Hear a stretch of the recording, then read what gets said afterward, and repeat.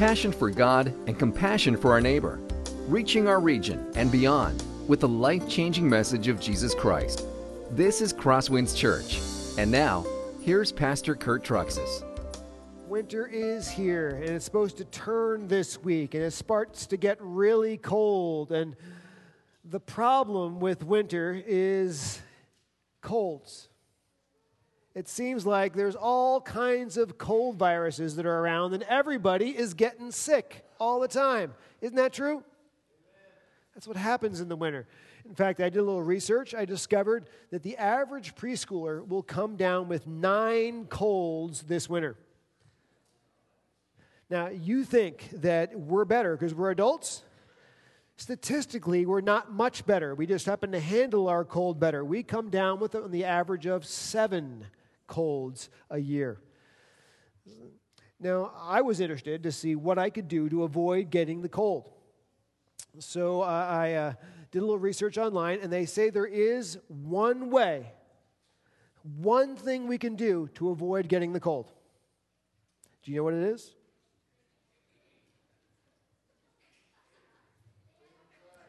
Okay. No, I'm just going to tell you right up front, it's to die. It's true. They say there is nothing you can do to avoid getting the cold virus. I mean, you could do as many elbow bumps instead of handshakes as you want. You could have like big bottles of hand sanitizer you take with you all the time. You could avoid touching your eyes and your nose from November all the way through June, and you're still going to come down with it. That's because the cold virus is everywhere, and it's on everything. It's on the handles of the doors that you touched when you came in this morning. The cold virus is on the coffee cup that somebody gave you. The cold virus is on your keyboard that you type all your little Facebook and instant message and your Snapchat stuff on. The cold virus is on your phone that you put on the side of your face. Yuck! And it's even been documented on church pew Bibles. The cold virus can be found there. So no matter what you do, let's just face it. This winter, you're going to get sick. You're going to have a cold. Now this morning, we're talking about another sickness. Something that you and I are going to come down with. In fact, we already have, simply by virtue of being alive. There's no way we can avoid it. And that's called the disease of sin. You see, sin is everywhere, and it involves everything. No matter how careful you are in what you look at on the internet or what you watch on television or the music you listen to, no matter how careful you are about the friends that you associate with so they don't lead you towards temptation, no matter what, we're going to sin. And we're going to be touched by sin and influenced by sin. In fact, sin is alive and well and living in our heart. Because you don't even have to do anything, and all of a sudden, lustful thoughts just pop into your mind without even asking for it. Christmas, they're telling you all the stuff you have to buy, and all of a sudden you are coveting your neighbor's stuff. In fact, you didn't even know you needed the stuff in November. Now you can't get your mind off it. Sin is everywhere. It's in everything. It seems like there is absolutely no way to get away from it. And interestingly, tough circumstances, they really bring out sin, don't they? When all of a sudden we're financially strapped, or we're emotionally fatigued, we're tired, we're frustrated, we transform, don't we? We transform from little angels to big demons. All of a sudden, we're always telling everybody we're such nice people. And all of a sudden, we're angry, we're mean, we're vicious. We're saying things to our spouse and to our children that we normally would not say. But under tough circumstances, our sinfulness rears its ugly head. Now, some of you will sit there and say, well, the only reason I act that way is because I was tired. I was irritable and fatigued. I've got news for you. The circumstances you faced in your life did not put sin in you. The circumstances in your life just revealed the sin that was already inside. Isn't that true? Circumstances just reveal how sick we actually are with the disease of sin. They don't make us sick. Incidentally, this is why I love Jesus Christ. Because Jesus Christ, when he was beaten with a cat of nine tails, when he was tormented, when the Bible says in Isaiah that he was beaten to the point where you couldn't even recognize him as a human being, and then he was put up on the cross to die the most excruciating and agonizing death that had been conceived of by man. In all of this, it says Jesus did not sin. The painful circumstances he faced revealed the purity of his heart. Where the painful circumstances we face often just reveals the wickedness and the sin sickness of our heart. Circumstances just reveal the sickness of our sin. This morning, we're going to learn about sin, and we're going to learn about what to do about it, both in the Old Testament times and in the New Testament times. In preparation for Christmas, Pastor Jordan in the Spencer campus and myself here on the Spirit Lake campus, we are team teaching through a small series called Christmas from Leviticus. And this series is, we're just looking at the different offerings that God commanded his people in the Old Testament to offer in the first few chapters of Leviticus. We looked at the burnt offering in the first week, which is about making a commitment, total commitment to God. And it was about atoning for our sin. Then we looked at the grain offering, which is about thanking God for meeting our daily needs. And last week, we looked at the fellowship, or oftentimes called the peace offering, which is essentially the party offering. It is celebrating God's goodness.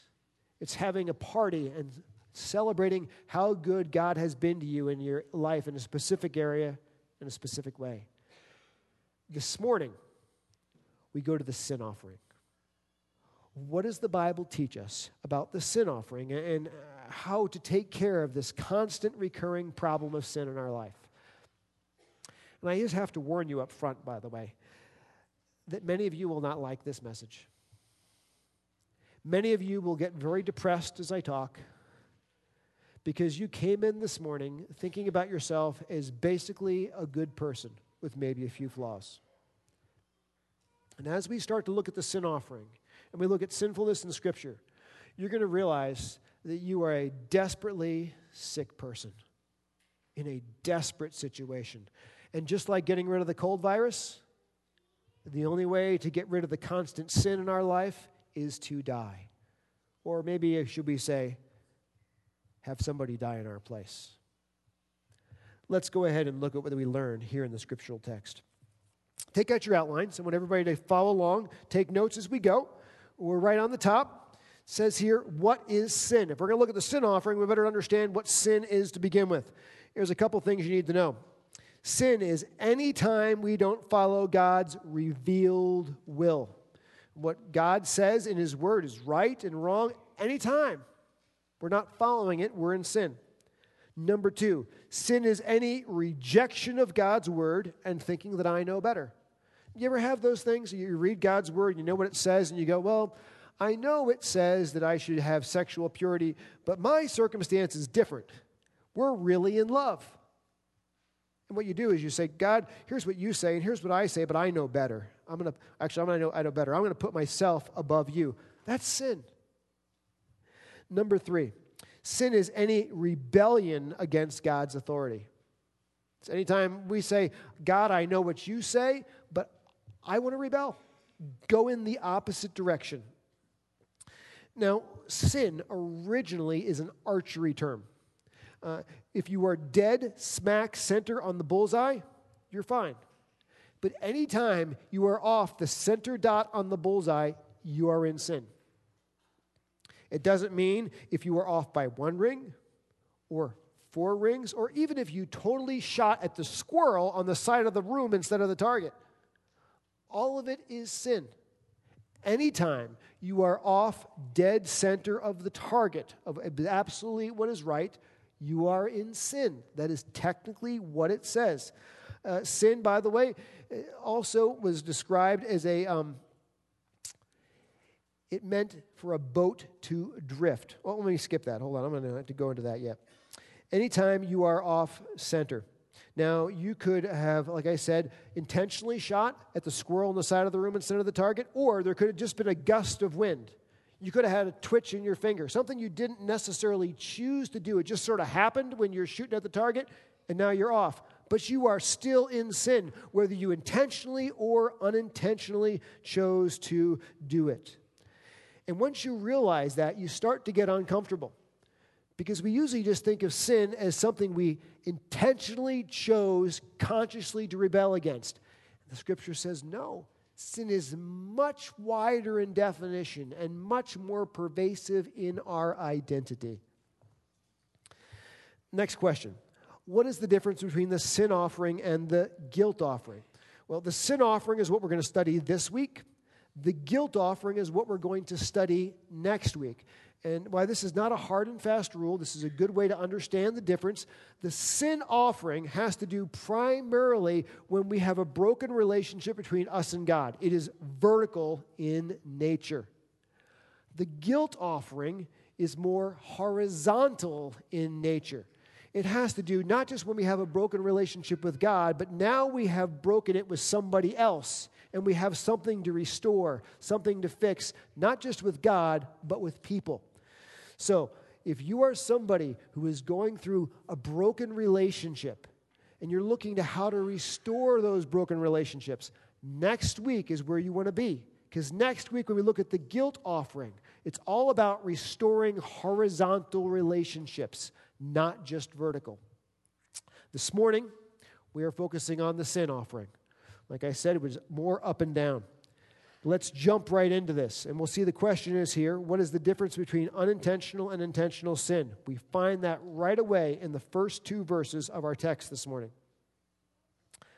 The Lord spoke to Moses, saying, "Speak to the people of Israel, saying, if anyone sins unintentionally in any of the Lord's commands about the things not to be done, and does any one of them." Remember, I told you, sin is any time you are off the mark, whether you chose to be off the mark in your life or whether you just happen to get hit with a breeze, or you happen to get hit with a twitch in your finger. There is such a thing as unintentional sin. The point here is this. Unintentional sin is sin of error or sin of ignorance. I didn't know it was wrong. Or I just made an error in my calculations. Either way, you're still in sin. This is what the Hebrew word means here. It means unintentional sin literally means for a boat to drift. You guys have that ever happened to you on the lake here? Where you anchor your boat, you're sitting on the boat, you're in the back, you're having tea, or you're below deck doing things, and you come up out of your boat and you find you are no longer in your slip. But you are halfway across the lake, you are about ready to hit the rocks, and you're like, whoa, where did this come from? Well, that's unintentional sin. That's literally what the description is. You just sort of drifted into it. No conscious, premeditated choice on your part. For instance, this can happen when you're out in traffic. You guys ever have this deal where you're driving along and you and your spouse are having one of those discussions back and forth, or you're trying to keep the kids in line in the back seat, and you know how that goes? And you're not necessarily watching all the signs, and the signs go from 40 down to 30, down to 25, but you haven't seen any of them. And you're still doing 40, and all of a sudden you see the cherries in the rearview mirror and the red and the blue, and he pulls you over and he says, "You know how fast you were going?" It's like, well, I don't know. I was just doing the speed limit. He says, "You missed those speed limit signs." "Oop, I'm sorry. I just didn't see them change." Now, is he going to give you a ticket? He has every right to give you a ticket because you are still violating the law. Even out of ignorance. Same thing. We can violate God's law out of ignorance. We're still guilty. It's what's called unintentional sin. And this whole sin offering that we're going to talk about this morning is only good for unintentional sin. It's when you happen to be doing something wrong that you didn't realize you were doing something wrong, either because you just didn't know it or you did it in ignorance. Then your mind instantly says, well, wait a minute, I came in here this morning thinking that really the only thing that was sinful was intentional sin.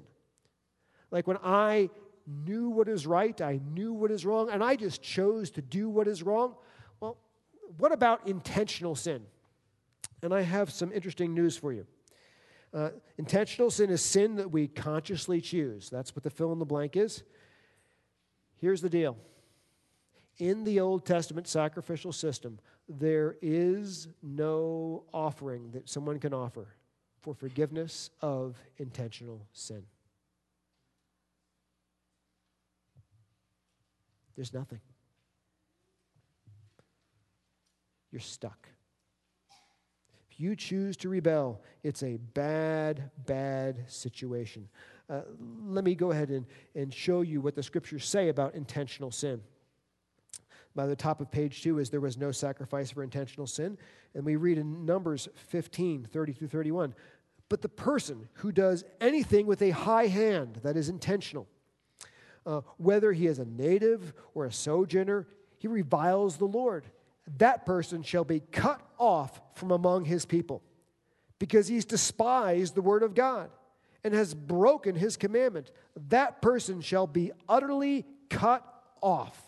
His iniquity shall be on him. Wow. Harsh stuff.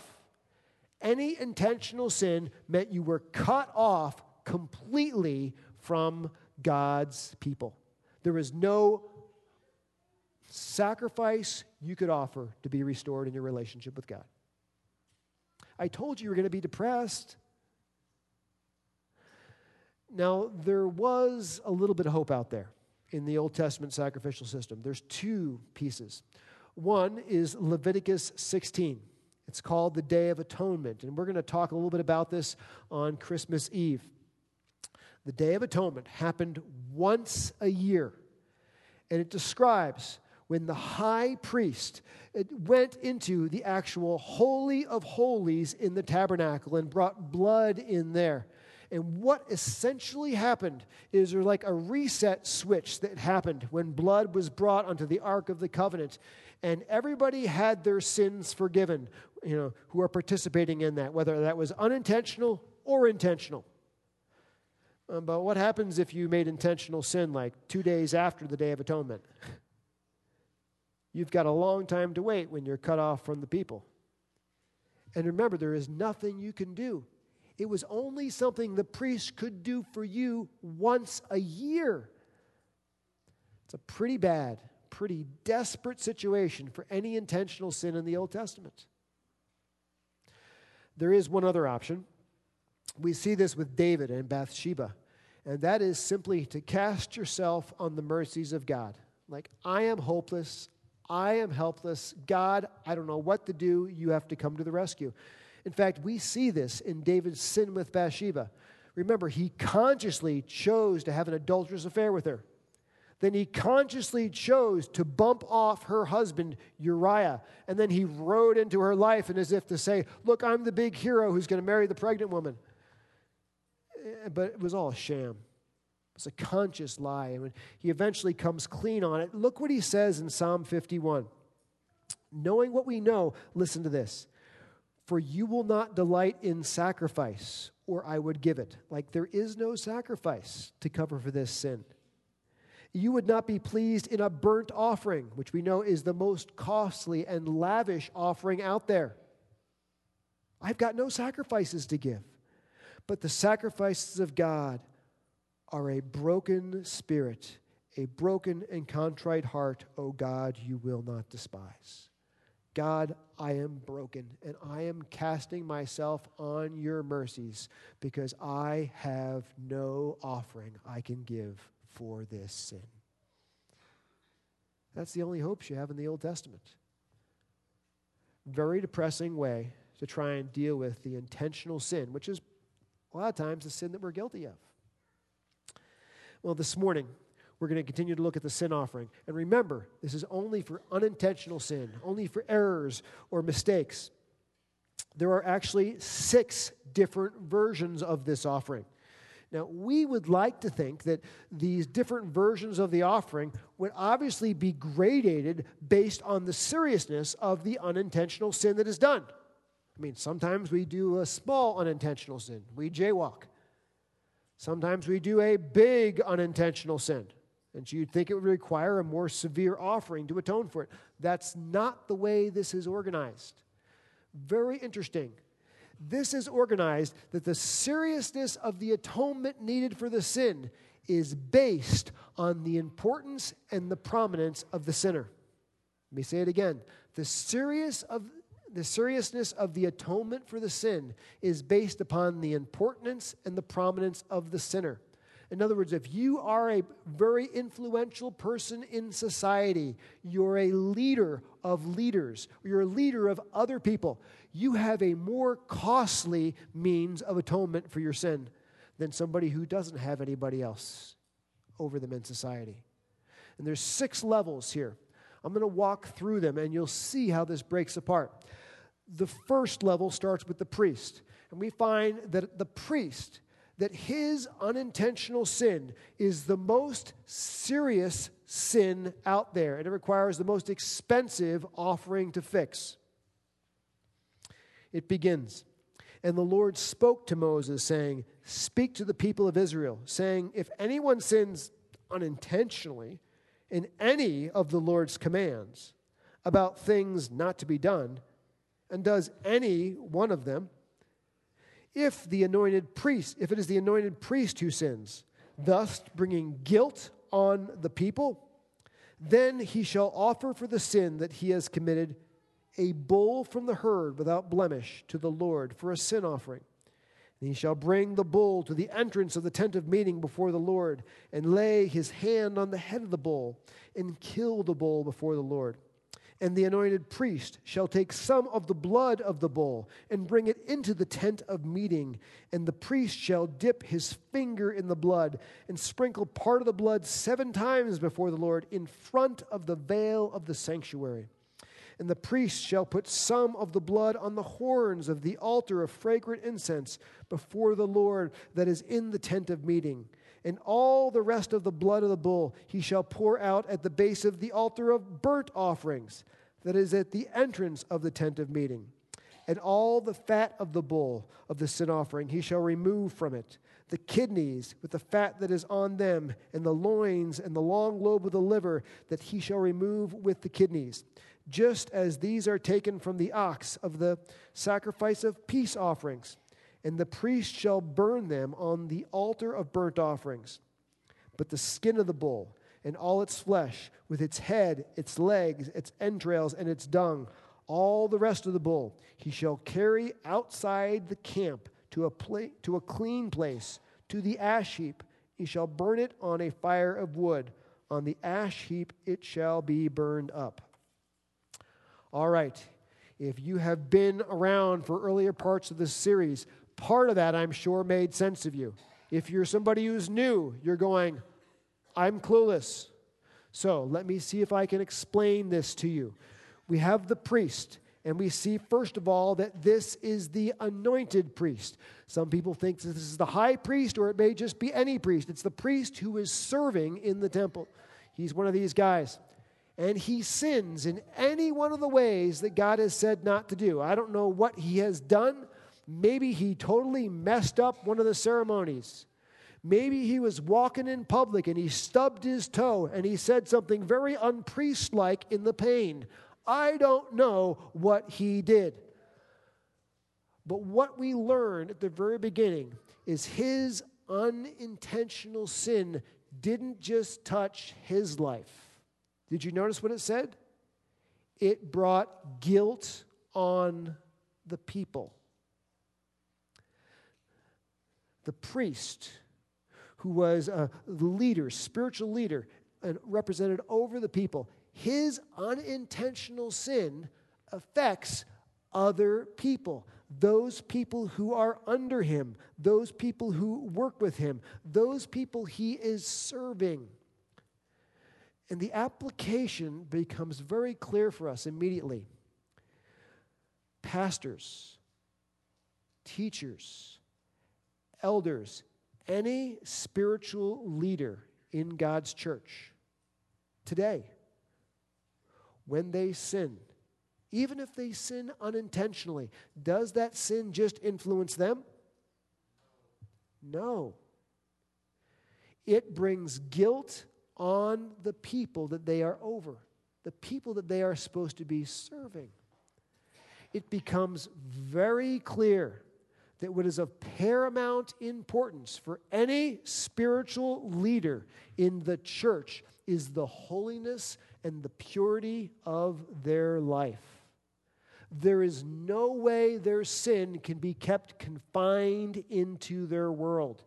It will influence others, even if it's unintentional sin. Very important to understand.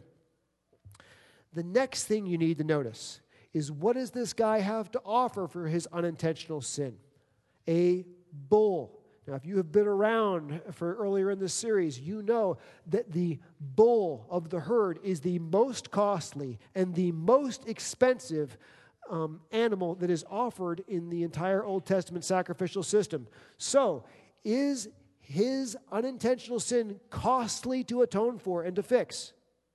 Yes, the most expensive sacrifice out there. Number two, his sin doesn't just touch him, doesn't just touch the people. It is not just expensive, but it touches God's own house. Let me explain this, and then I'll ask for a moment so you can, don't put it up yet, but let me explain it.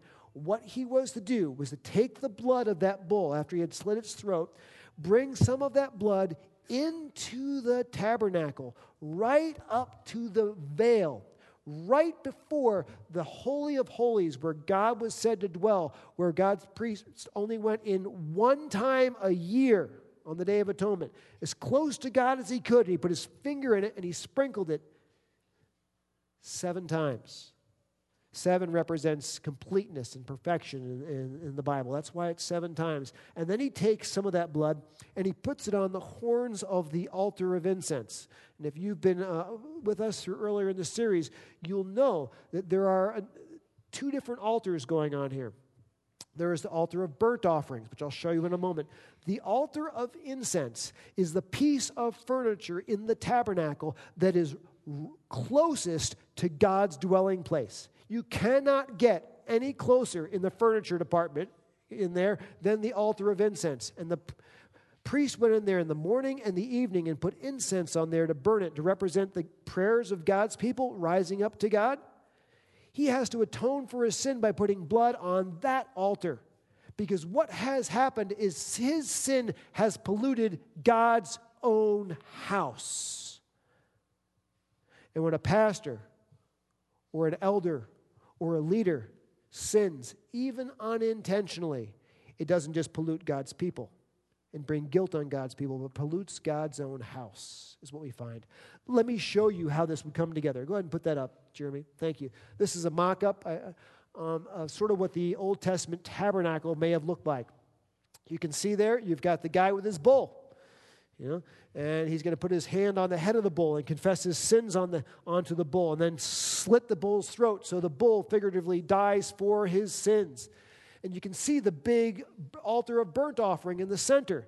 All the other sacrifices that we have talked about in the previous weeks were offered on that big, huge altar in the center, the altar of burnt offerings. And you can see the tables where they did the butchering of the animals. Now, if you go, you can see on the left-hand side the tabernacle, which is the tent. Go ahead and zoom in on that. Thanks.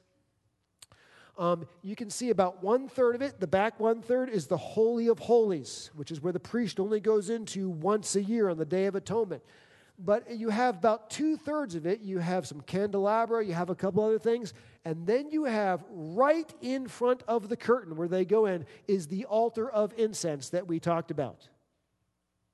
So the idea is his unintentional sin penetrated all of the tabernacle right up to the very presence of God.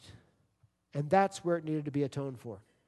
So like I said to you, it is very important that the spiritual lives of God's leaders are characterized by holiness. In fact, what does James say? James chapter 3, verse 1. Not many of you should become teachers, my brothers, for you know that we who teach will be judged with greater strictness. And I'll just be honest, I'm studying this week going, oh man, how did I end up in this job? I'd rather be in the pew. Because this is the truth. The purity of God's leaders is essentially very, very important. How did the offering finish? Well, the rest of the blood they brought out, and they poured it out at the altar of burnt offerings. They butchered up the bull, and we learned this last week, that the fat and the kidney and the liver, why did they choose those and put those on the altar of burnt offering? We learned last week that the fat was the best part of the animal because that's what tastes good, doesn't it? Anybody like fat is what makes meat taste good? Can I get an amen? Yeah. You get that really lean stuff like venison, doesn't taste as good as when you get some fat in it. So God gets the best part, the fat part. Why the liver and kidneys? We learned last week that in the ancient world, the liver and kidneys were considered the seat of emotions. Today, we say, I love you with all of my heart, because the heart is the seat of our emotions. That's the way we talk about it. In that day, they would say, I love you with all of my kidneys. Now, try that this week, guys, with your wife. You know, it may not go over well, but she'll understand, at least get a chuckle. And say, I love you with all of my kidneys. It's their way of saying, I love you with all of my heart. So the liver and the kidneys were the parts that went on the altar, saying, God, you get the best, and I love you with my heart. I'm looking to you with my best. The rest of the animal went outside of the tabernacle and was burned up, and nobody benefited from this, because it was a sin offering. So, this is the most serious of the sin offerings. But then it ratchets down to one that requires the same level of atonement, but it's something that we wouldn't normally think about. What happens if the community sins? If the whole congregation of Israel sins unintentionally, and the thing is hidden from the eyes of the assembly, and they do any one of the things that by the Lord's commandments ought not to be done, and they realize their guilt. When the sin which they have committed becomes known, the assembly shall offer a bull from the herd for a sin offering and bring it in front of the tent of meeting. And the elders of the congregation shall lay their hands on the head of the bull, where they confess the sin unto the bull, before the Lord, and the bull shall be killed before the Lord. When we think of sin, we almost always think of sin as an individual matter, something that I chose to do. And where we've expanded our definition of sin, maybe it's something I unintentionally chose to do that is sin. But now our definition of sin expands even wider, because sin can be community-wide sin, that an entire community or an entire nation may have chosen to do, even unintentionally chosen to do. And there's this collective guilt of the nation that has to be atoned for. Maybe you can think of it this way in our society. I assume most of us here have not had an abortion. I assume most of us here are not for abortion. But in our nation, abortion is legal. And guess what? We bear, by being Americans, some of the collective guilt of our nation for that sin. It's true. Now, we don't like that. If our president chooses to go to war against ISIS at some point, we as participants in the nation will be in it for good or for ill. Your health care costs. Did anybody's health care costs go up this year? You voted for it, right? You personally chose it, right? Absolutely not. But because we're all part of the nation, it's just sort of what happens. We have to bear that. And what we find out here is that in communities and nations, there is sin issues, and they have to be atoned for. And they're very serious. Like, you have to do a bull for this, like the most costly one. And the elders put their hands on it. And I didn't read all the details on this. I cut it short. But what happens is they also have to go right into the tabernacle. They also have to do sprinkling 7 times with their finger. And the idea of putting the blood on the horns of the altar of incense. Community-wide sin is serious sin. Now, how do we apply this to us today? Real simple. Look at your prayer time. What do you pray for? What sins do you confess? If you're like me, let's just be honest and say 99% of it's personal. Isn't it true? But what we find when we go to Scripture, you find incredibly righteous people who are heartbroken, calling out to God, confessing the sins of their nation. Jeremiah, for instance. Daniel, both very righteous people who prayed and fasted, calling out to God, confessing the sins of the nation because they knew they were part of the collective guilt of being part of Israel. Same way. I think in your prayer time this week, I would challenge you to confess the sins of our nation and call out to God for His mercy upon us as a nation, not just for us individually. It's a great way we can apply this text. Let's continue. How does this ratchet down? It goes to a leader, and this leader here is a general leader. This is the community leader. We're talking the mayors, we're talking the police officers, we're talking just the general city officials here.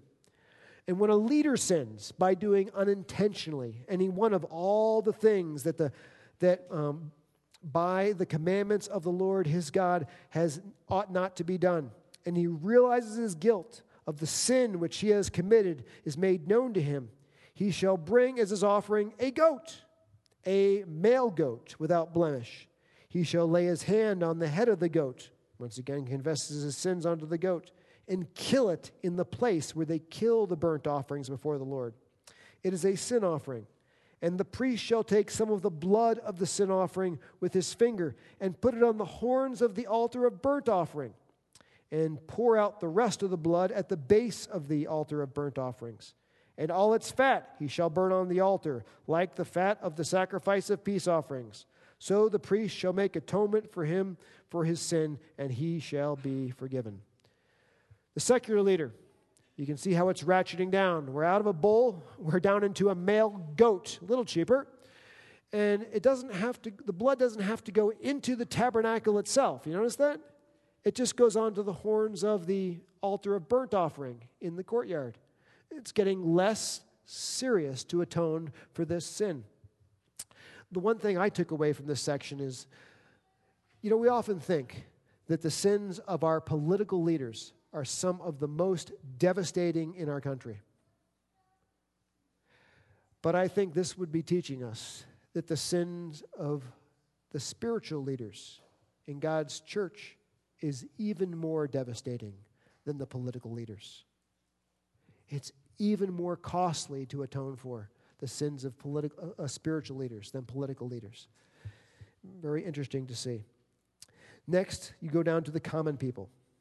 If any one of the common people, like you and me, sins unintentionally in doing any one of the things that the Lord's commandments ought not to be done, and he realizes his guilt of the sin which he's committed is made known to him, he shall bring for his offering a goat, a female without blemish. Now we've ratcheted down from a male goat to a female goat, and I didn't put the rest of the text in there, but they say it's also possible to bring a female lamb.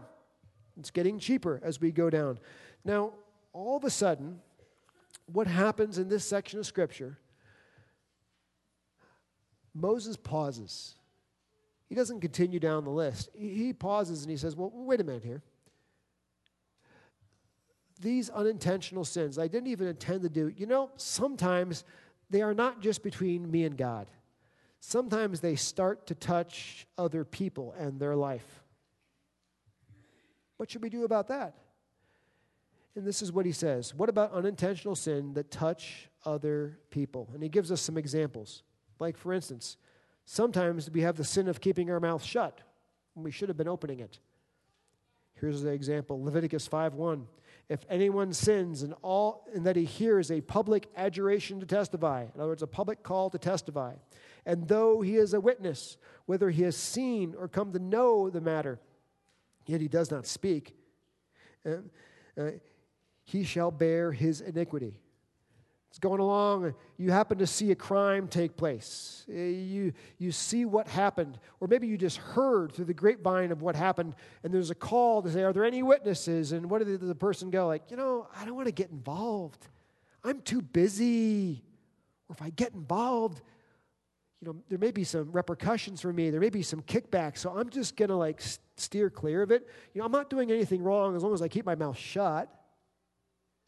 And what happens is you're perverting justice by withholding the information you have.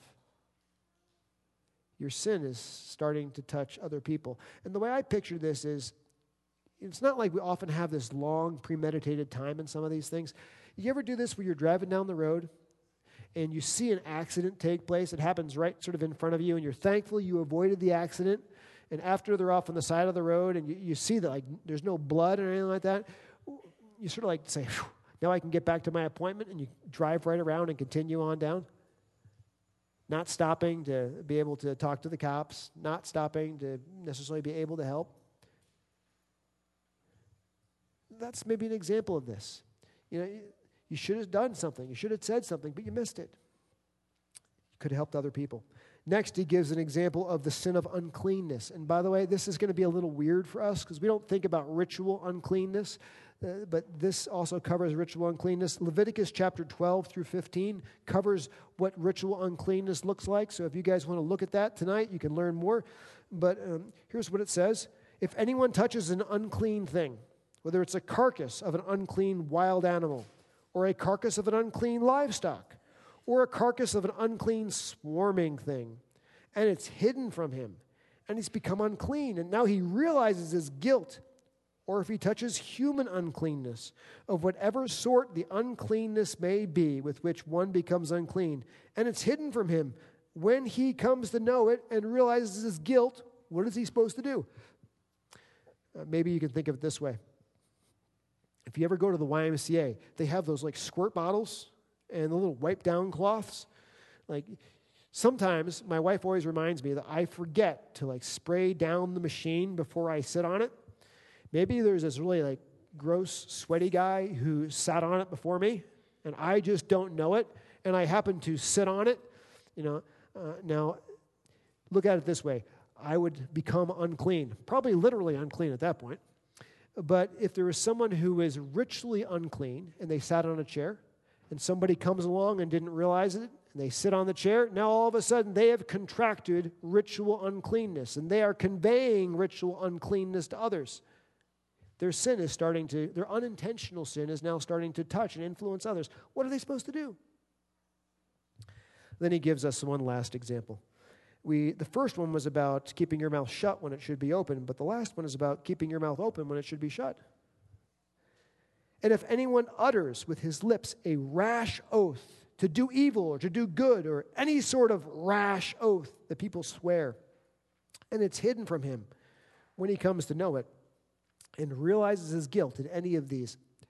Anybody ever utter something rash in anger? Say things you wish you could just put back in your mouth? What's amazing to me is sometimes I will say things and I don't even realize I said them. And friends or my family would say, you said such and such. And I'll say, I didn't say that. And then all the rest of the family will say, oh, yes, you did. And in my anger, I said something rash, something hard and hurtful. When my kids were young, you guys will have this when you have little kids. They can get you so irritated and so annoyed. You're like, that does it. You are grounded for a month because you are in anger saying that. And then you realize about an hour later, you're like, okay, I'm calming down. That's an awful long time to ground my kids. And you change it. We're changing it. You're grounded for the day. But in your anger, you uttered a rash oath. You opened your mouth when it should have stayed shut.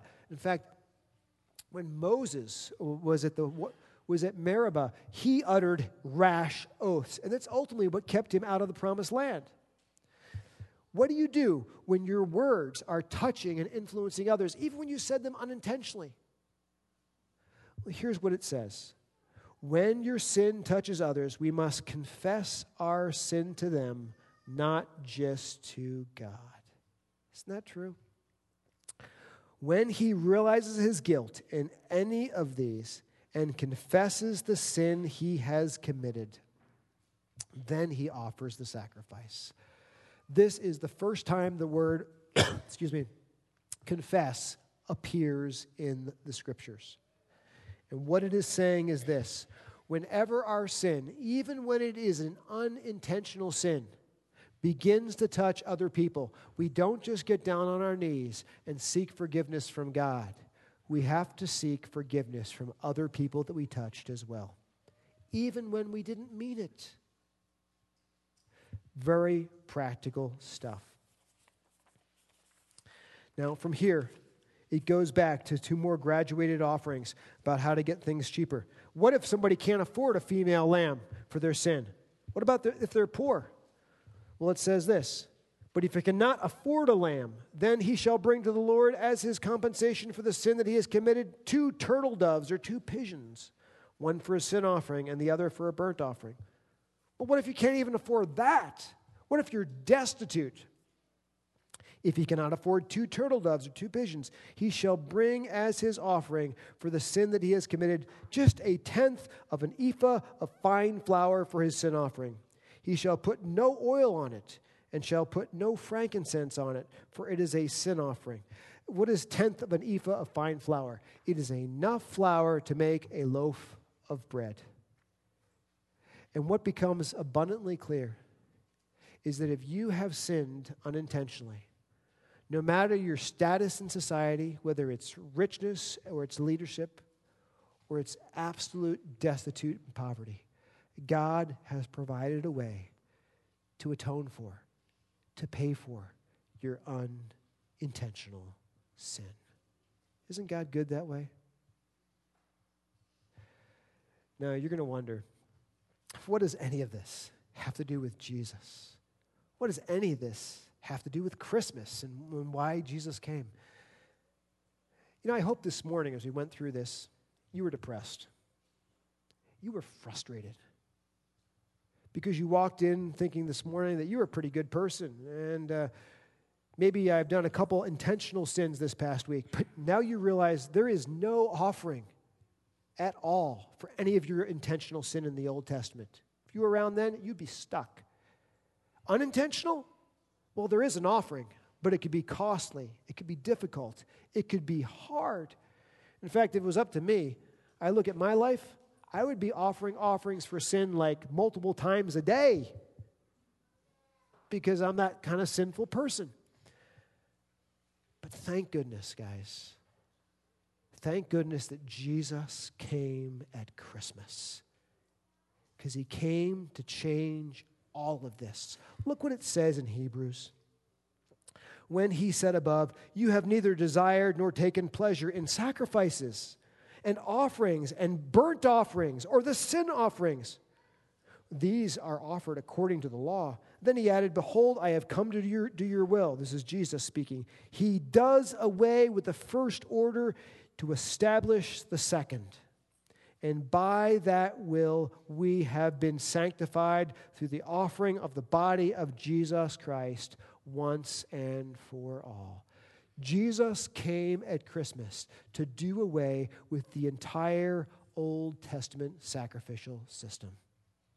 So it's by our simple faith in him that we are saved. And our sins, all of our unintentional sins, are paid for once and for all. And even our intentional sins are paid for by our faith in him. I hope that you go home today with a huge appreciation for Jesus Christ and what he came at Christmas to do.